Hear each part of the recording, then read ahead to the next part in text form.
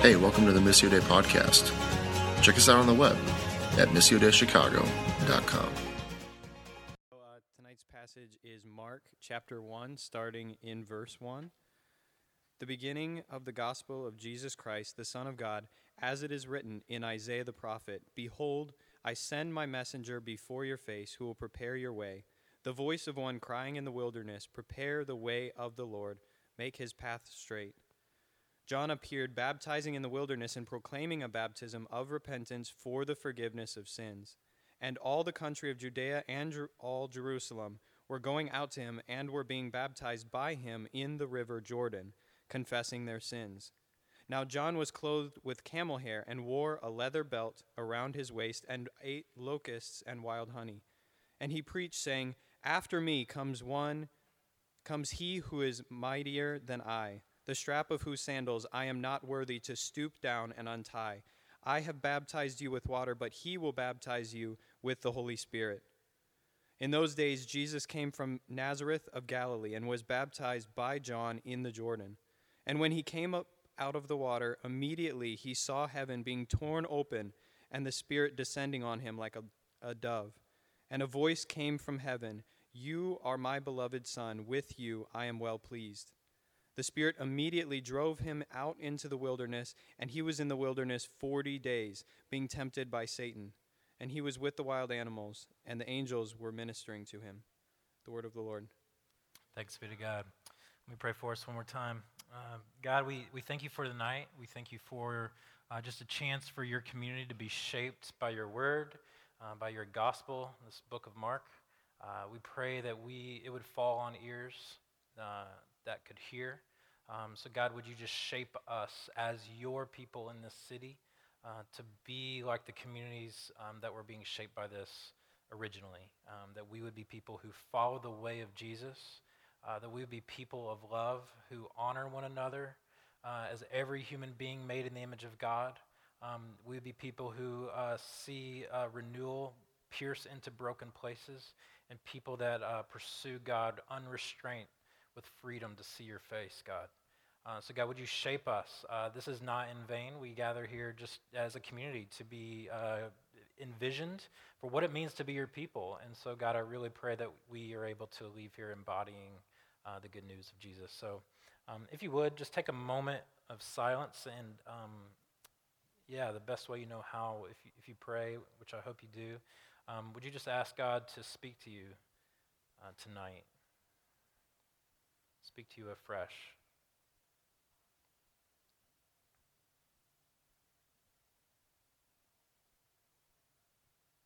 God, we love you and we thank you for meeting us. In Jesus' name, amen. Amen. Well, you guys can have a seat. So we are launching into the Gospel of Mark. And I'm so excited because this is going to last us all throughout the whole summer. Probably even more. What I'm thinking, we may adjust this a little, but I'm thinking we will probably get up until the first half all throughout the summer, and we'll take a break and get into some other series, and then we'll come back around of Lent of 2020 and then begin to catch back up into Jesus' journey to the cross and his death. So we're going to be like in and out of Mark for a while. So I'd encourage you just to start reading it, soaking in the Gospel of Mark, read it every day for like 10 minutes and just sit with it. In the next couple of weeks, we'll start to introduce some reading practices, like if you've never heard of like Lectio Divina, just some ways to meditate on Scripture. But I'm really excited about this. And tonight, I really just kind of want to mostly introduce to you the book and give you Mark's introduction. It's a jam-packed gospel. It's the shortest gospel. Mark is not interested in a lot of Jesus' teachings, or he's interested is that you would have an encounter with the power of Jesus. And I want us just to kind of like all transport a little bit back to 60 AD when this was originally written. So here we are, 60 AD. The setting is Jerusalem, and you have to know that there's a war. Some radical Jews have basically revolted against Rome, and Jerusalem is under siege. The tensions are very high. There's a lot going on. People are divided. Some people, the people of God, are like, we need to push out the infidels of Rome out of our country. Others are like, well, no, we need to submit to Rome and let them take over us. Nero has just been assassinated not too many years ago, and then there's been 4 emperors since then, all of them assassinated. There is like a strong like guerrilla Jerusalem revolt against the empire, and families are divided. We're in this village we belong to. There's families divided among ethnic lines between Jews and Gentiles because we live in this village that's divided. And the price of oil is skyrocketing like crazy, olive oil that is, and things are just crazy. I mean, it's turmoil. And so that's the setting of Mark's gospel, written in 60 AD. So you have to remember when he's writing this book, it's not like right after Jesus died in AD 30. He's had 30 years he's one who sat under the teachings of Paul, and he begins to write this book addressing kind of like one of those amazing movies where all these stories are colliding. And what he's doing is he's reflecting on what happened in a context of unbelief and in a context that's weary. And so if you are doubting today, or if you are weary or in unbelief, you need to know that this book can handle all of your questions, because this book was written into that kind of context, a context filled with that. And Mark is trying to write back to say, hey, by the way, he creates a genre. This was not a genre before, a gospel according to. It's almost this biography-esque thing, but it was meant that you would leave with an encounter with the living God. And so this is a whole new thing that he's doing. So he opens up with the title of the book. It's not the gospel according to Mark. The title is the beginning of the gospel of Jesus Christ. Like, that's the title of the book. And so what Mark is doing is, what I want to do is just kind of show you what he's doing is just giving this ancient way of writing in which basically the first sentence was like the whole story. And the first sentence of the whole story, and then he's going to unpack it. He's telling you, like, right up front what it was. So Greek plays, you would have a choir come out. You would have someone stand up and would say, this is a play about a man who kills another man at a crossroads. And he didn't know that this was his father. And a great tragedy came, and this man who killed his father then marries his mother, and tragedy goes on further. And, like, what is that, right? Oedipus, right? So this is the way they would do it, and then they would just carry out the play. So they just tell you the plot line out front, and then carry it out, and that's what Mark is doing. Let me just, like, if that didn't translate, let me translate one more way, and this still might not hit everybody, but movie posters do this. It's the same tactic. So I thought a great one would be the very first movie poster of Star Wars. You Star Wars fans, does anybody not know what Star Wars is? Okay, it's okay if you don't. Thank you, Phil, for confessing that. We will intervene, pray for you. So Star Wars is the very first poster of the very first trilogy of Star Wars. Now, even if you were lost and didn't know much, or some of you are like, I don't really care about that, you still can get a lot from this poster. But if you know the movie, you're going to get a whole lot more of what's going on. And so this poster is telling you a lot of things. Who's the main hero of the movie? Right, the guy in the white with the laser thing, right? Like, he's Luke Skywalker, right? He's training by this young guy. Then you have the supporting characters around them, right? Obi-Wan is going to train him to trade that laser thing in for a lightsaber, train him how to do that. You have the arc of the story, which is the Death Star in the background. That's going to tell you kind of the whole arc, that there's going to be a lot going on there. And who's the bad guy, even if you don't even know what this is? Yeah, the guy with the weird, funny hat. That's black, right? Even if you've never seen this, you're like, that's the bad guy. And then you have the muse and the funny characters down here in the bottom. You're like, why is there a weird gorilla guy? So you're learning a lot just by looking at this poster. And Mark is doing the same thing. He's like telling you a bunch of words that we're going to go over right at the very beginning, that if you knew the Jewish scriptures, you would automatically just be like, oh my gosh, what is happening? This is happening. This is. Even if you don't know it, though, you're still going to be drawn in. And so Mark says basically like, hey, the hero guy, where's Jesus in the story? He's the good dude. And you have Satan, who he is trying to overcome. And Mark is going to like basically draw in 3 settings. It's beautiful what he does. So we're going to probably reference this throughout the series. But he's going to be tying in 3 stories, kind of like an amazing movie, where like Sixth Sense, where you're at the end, you're like, oh my gosh, Bruce Willis can see, whatever. And so Oh, wait, he can't see ghosts, right? It's the kid. The kid can see ghosts. So he's going to be the garden story, the Garden of Eden, Rome, and Israel. And so he's going to be tying in these three stories and making them all collide all at once. I'm not going to really do it justice today, but I think we'll carry this on. So Mark, back to the scripture, says this is the beginning. So remember, what's one of the stories? Where have we heard the word beginning before? Genesis, right? In the beginning. So Mark's like, oh, the beginning. Here's what would have been like the beginning, which is the Greek word arche, of the gospel. Gospel was, so we have, beginning, good news. Gospel is the word good news, euangelion. This, to us, is like religious insider language, right? Or you just think of Kirk Franklin, right? It's like one or the other. So back then, this is not religious insider language. This was a public announcement of a war military victory. So basically what would happen is Rome would conquer, a herald would come and say, Caesar Augustus has brought peace of Rome, and he is now, this is our land, and he would herald this announcement of the Roman institution, and it would have been a euangelion. Now, never at once was this in ancient writing used of a person. And Mark takes that phrase and says, let me use that phrase and use it of a person named Jesus.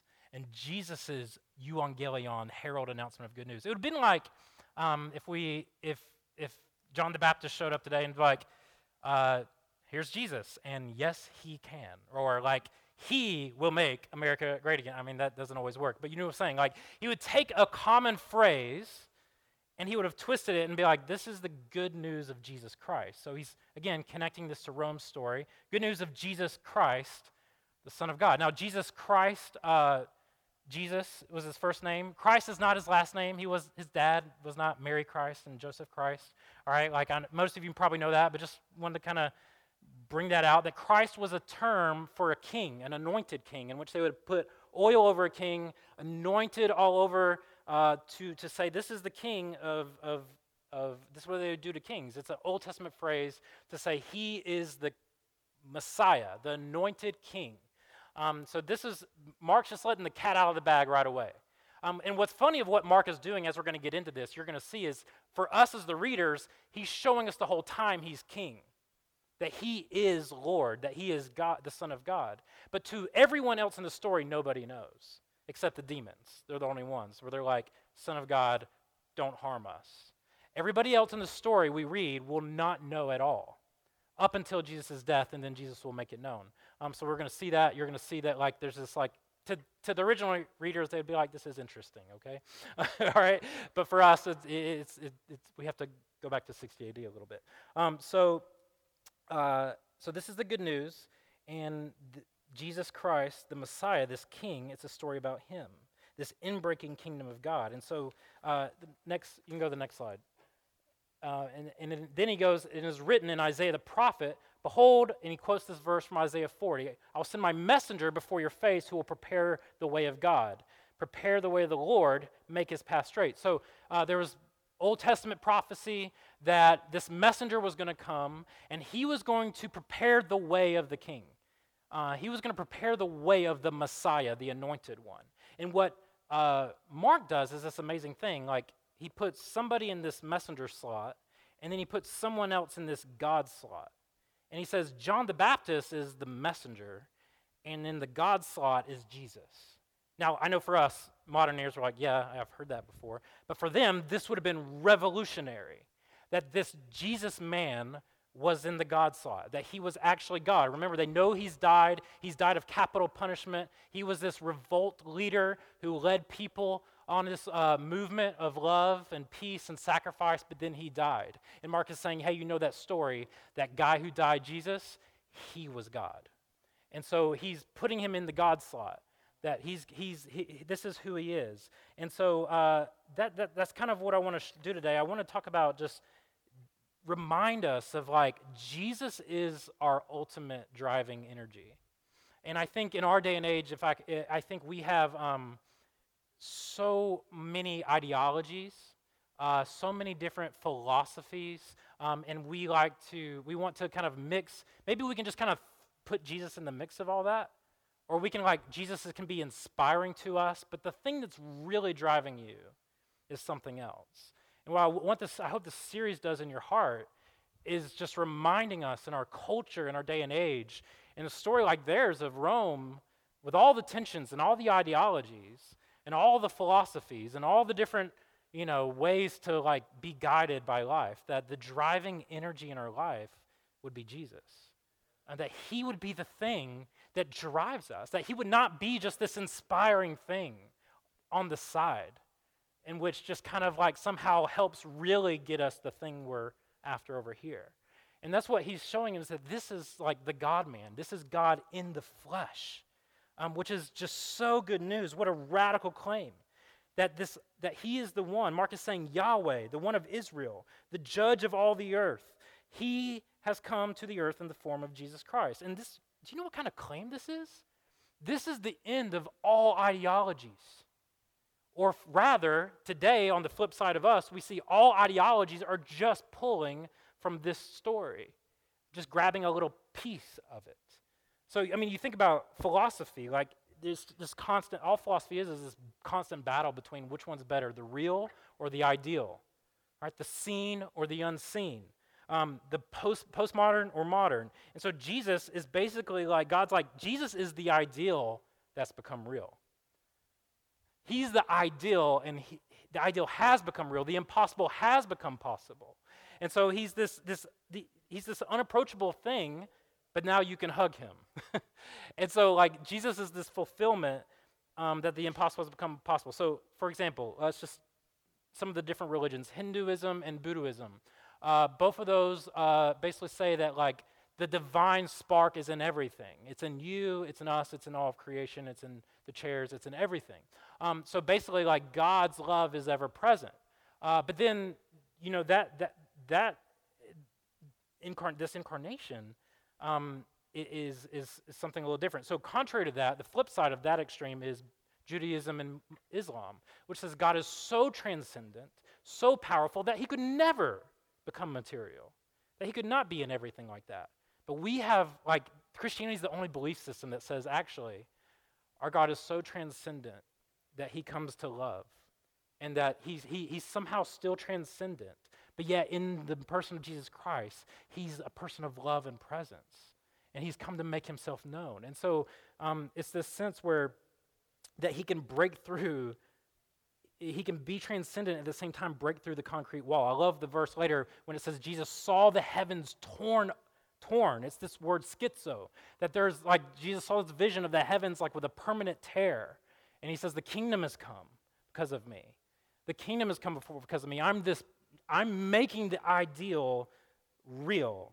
And some of you are like, well, you know what? I don't believe it. Like there's just too many. That's really hard for me to believe that this is the best way, that this is the only way. I have too many barriers. You got to remember, the early hearers of this had way more barriers than us.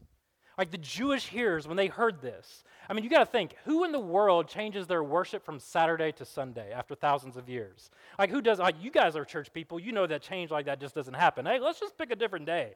Let's just do Saturday instead of Sunday. No, like that just doesn't happen. The whole group of people said, we're going to worship on a whole different day.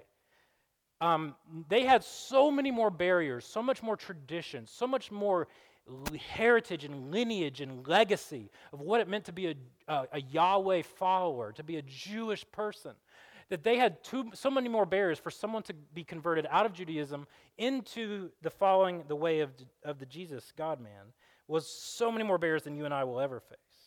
And so this amazing thing happens, and Mark says that like basically this reality has to come into your life.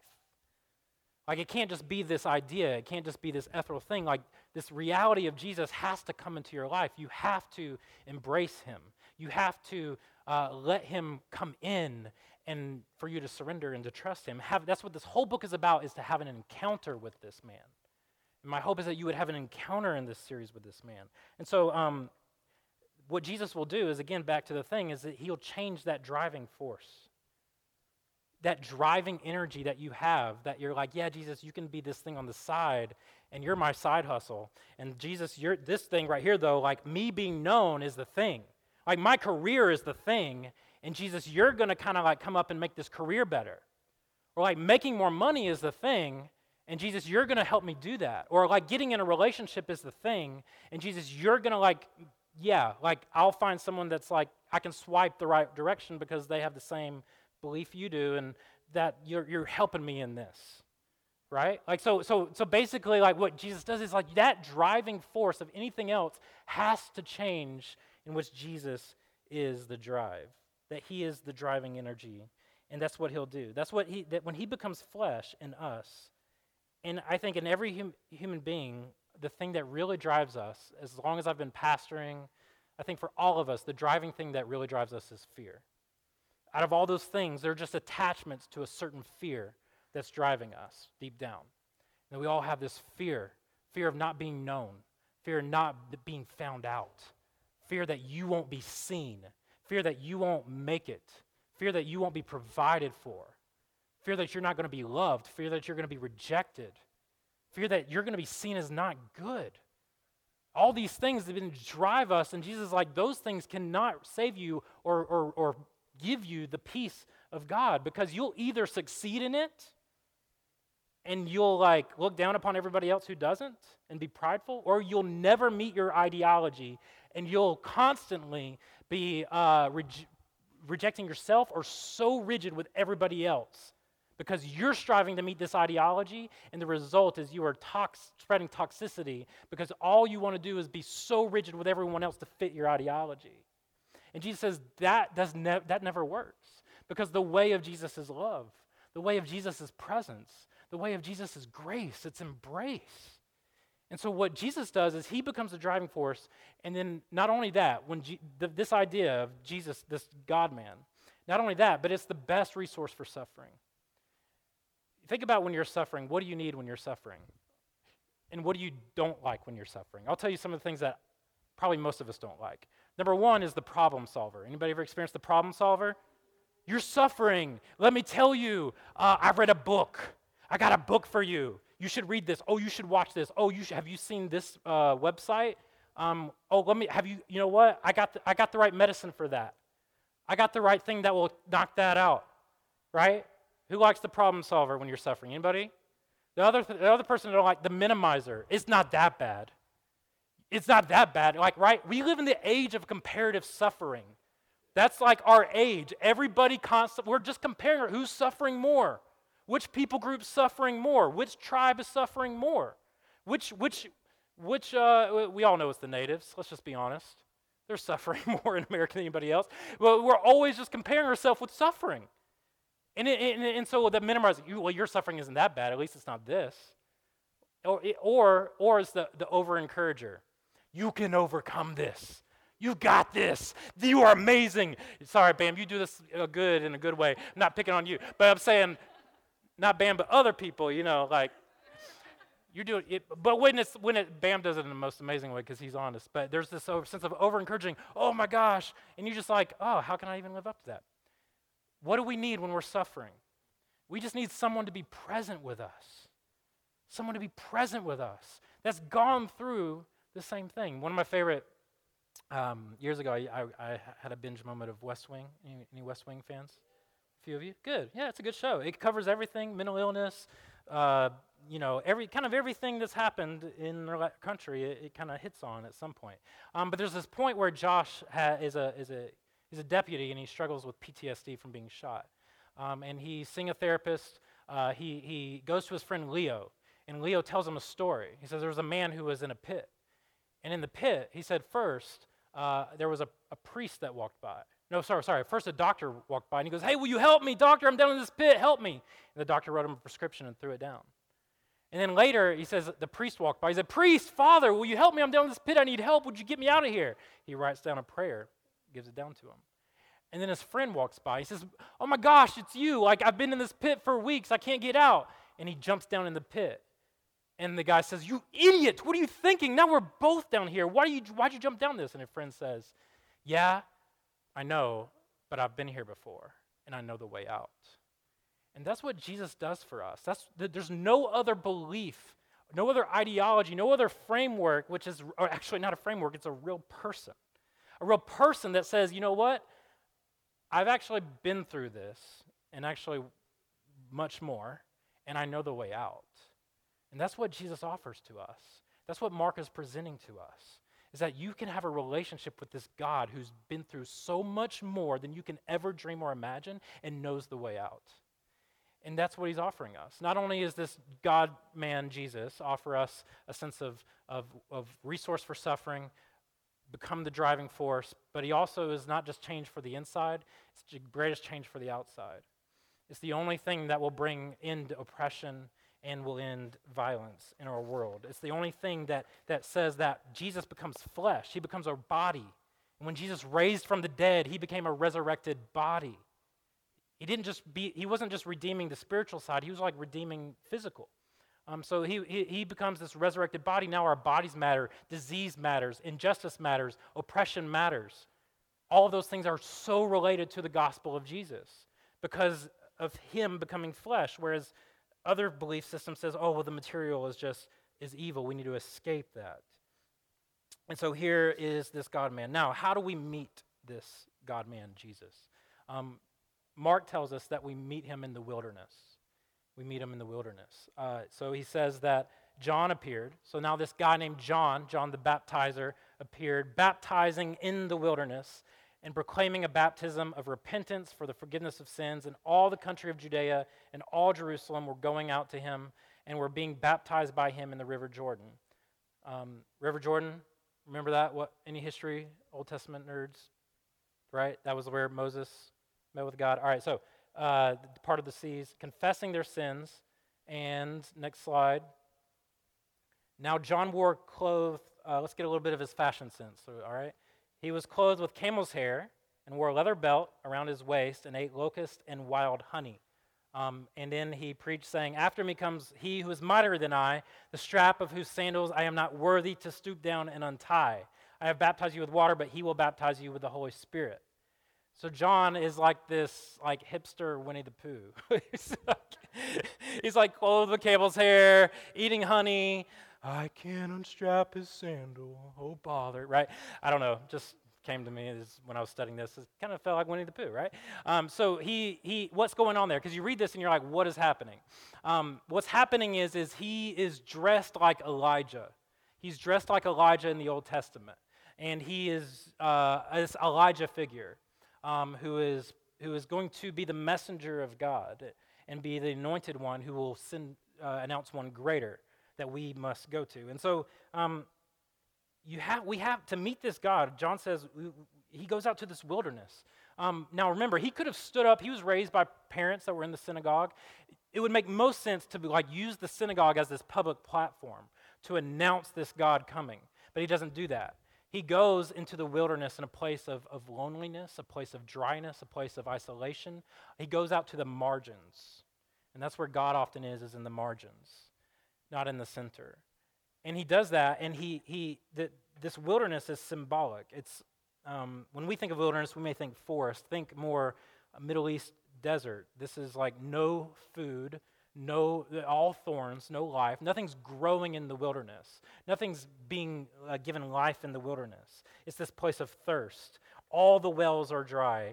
There's no bread. You can't grow wheat. It's thorns, thirst, and loneliness. Like life can't be supported.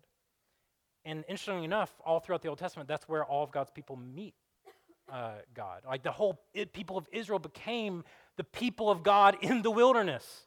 So that's where they became the people of God, 40 days in the wilderness, right?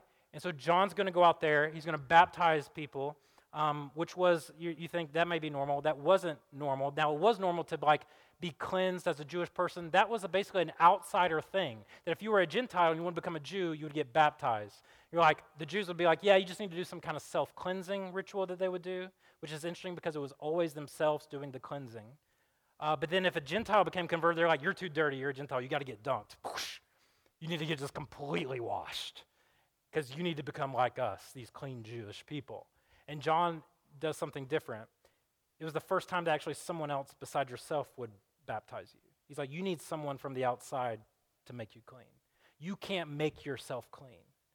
I don't know if you, my favorite picture of this is all of my kids. They've always had this moment eating spaghetti all over them. Right? They're just getting spaghetti sauce all over them, trying to make themselves clean, right? You've all probably seen that happen. Like, that's what we look like to God, trying to clean ourselves up. And he's like, you can't make yourself clean. You need someone else to make you clean. And this person that's going to make you clean, I'm unworthy to untie his sandal. His name is Jesus, and he's the Son of God, and he's the Christ. And so the reason why we have to meet God in the wilderness is that's the place where all of those drivers you have to realize that they are going to run dry. All of those things, all of those wells that you are putting everything into is going to run dry, and it will become a wilderness, and all of us have to experience that.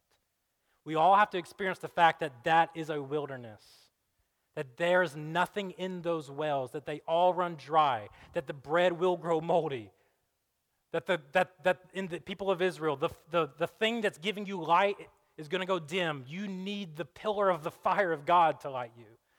The cloud, the shelter that you're hiding under is going to decay. You need the cloud of God to cover the sun from burning you. The bread that you're feasting on is going to be moldy. You need the manna from heaven to feed you. He's saying this is what we have to experience. There's this wilderness moment. It is inevitable that we all go through the wilderness. It is a spiritual inevitability. So if you are in the wilderness right now, I just want to encourage you. It may be the moment that God is going to transform you. If you're in this moment, like you're like, oh, so dry. I'm so spiritually dry. I'm so feel like I'm at the end of my rope. It's good news. It's good news because this is the place where God can take charge and lead you. God can lead you, and we're going to get into that. I can never sense like the objection. That sounds like bad news. God's in control. We're going to get into that because we're going to hit that in a minute. But John the Baptist is baptizing people, and he says that this is your well is gone dry, and there's this. Yeah, let me just get into that comment in a moment because I just want to hit that for a minute. Some of you, that sounds like horrible news, that God will be the driving force of your life. Because he's painting Jesus as a king, remember that. And we in America don't really do king language. We kind of gave that up back before 1700s. We were done with that, right? We don't like kingdom language. It sounds oppressive to have a king, and it would be oppressive. Now, back then, it says that this messenger was going to make the road for the king to pave the way. Back then, that was a normal practice in which a king was coming. They would have made a road for the king.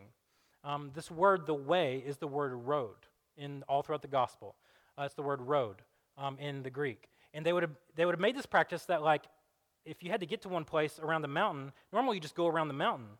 But then if the king was coming, you would have to gush out the rocks to make it a straight path for the king, so it wasn't this long journey around the mountain because it's the king coming. So we got to make this a clear, straight path for the king. And how are they going to make that straight, clear path from all those rocks? Zillions of slaves. So the king was coming resulted in what? Oppression.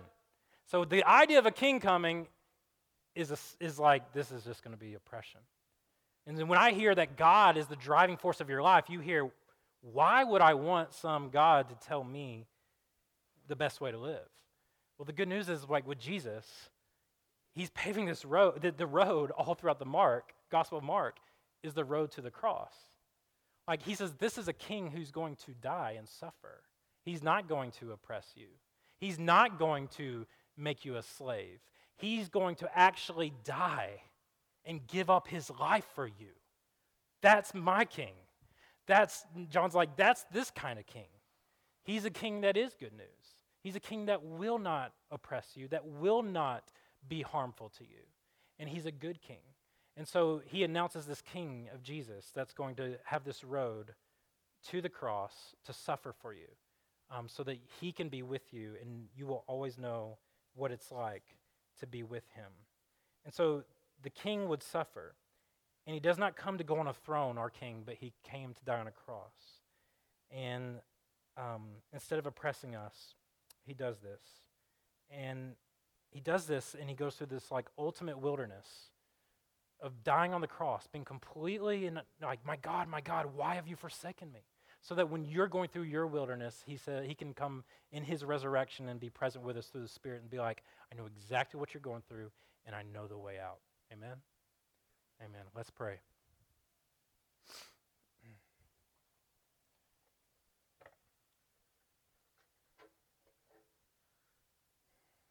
God, we thank you so much for who you are.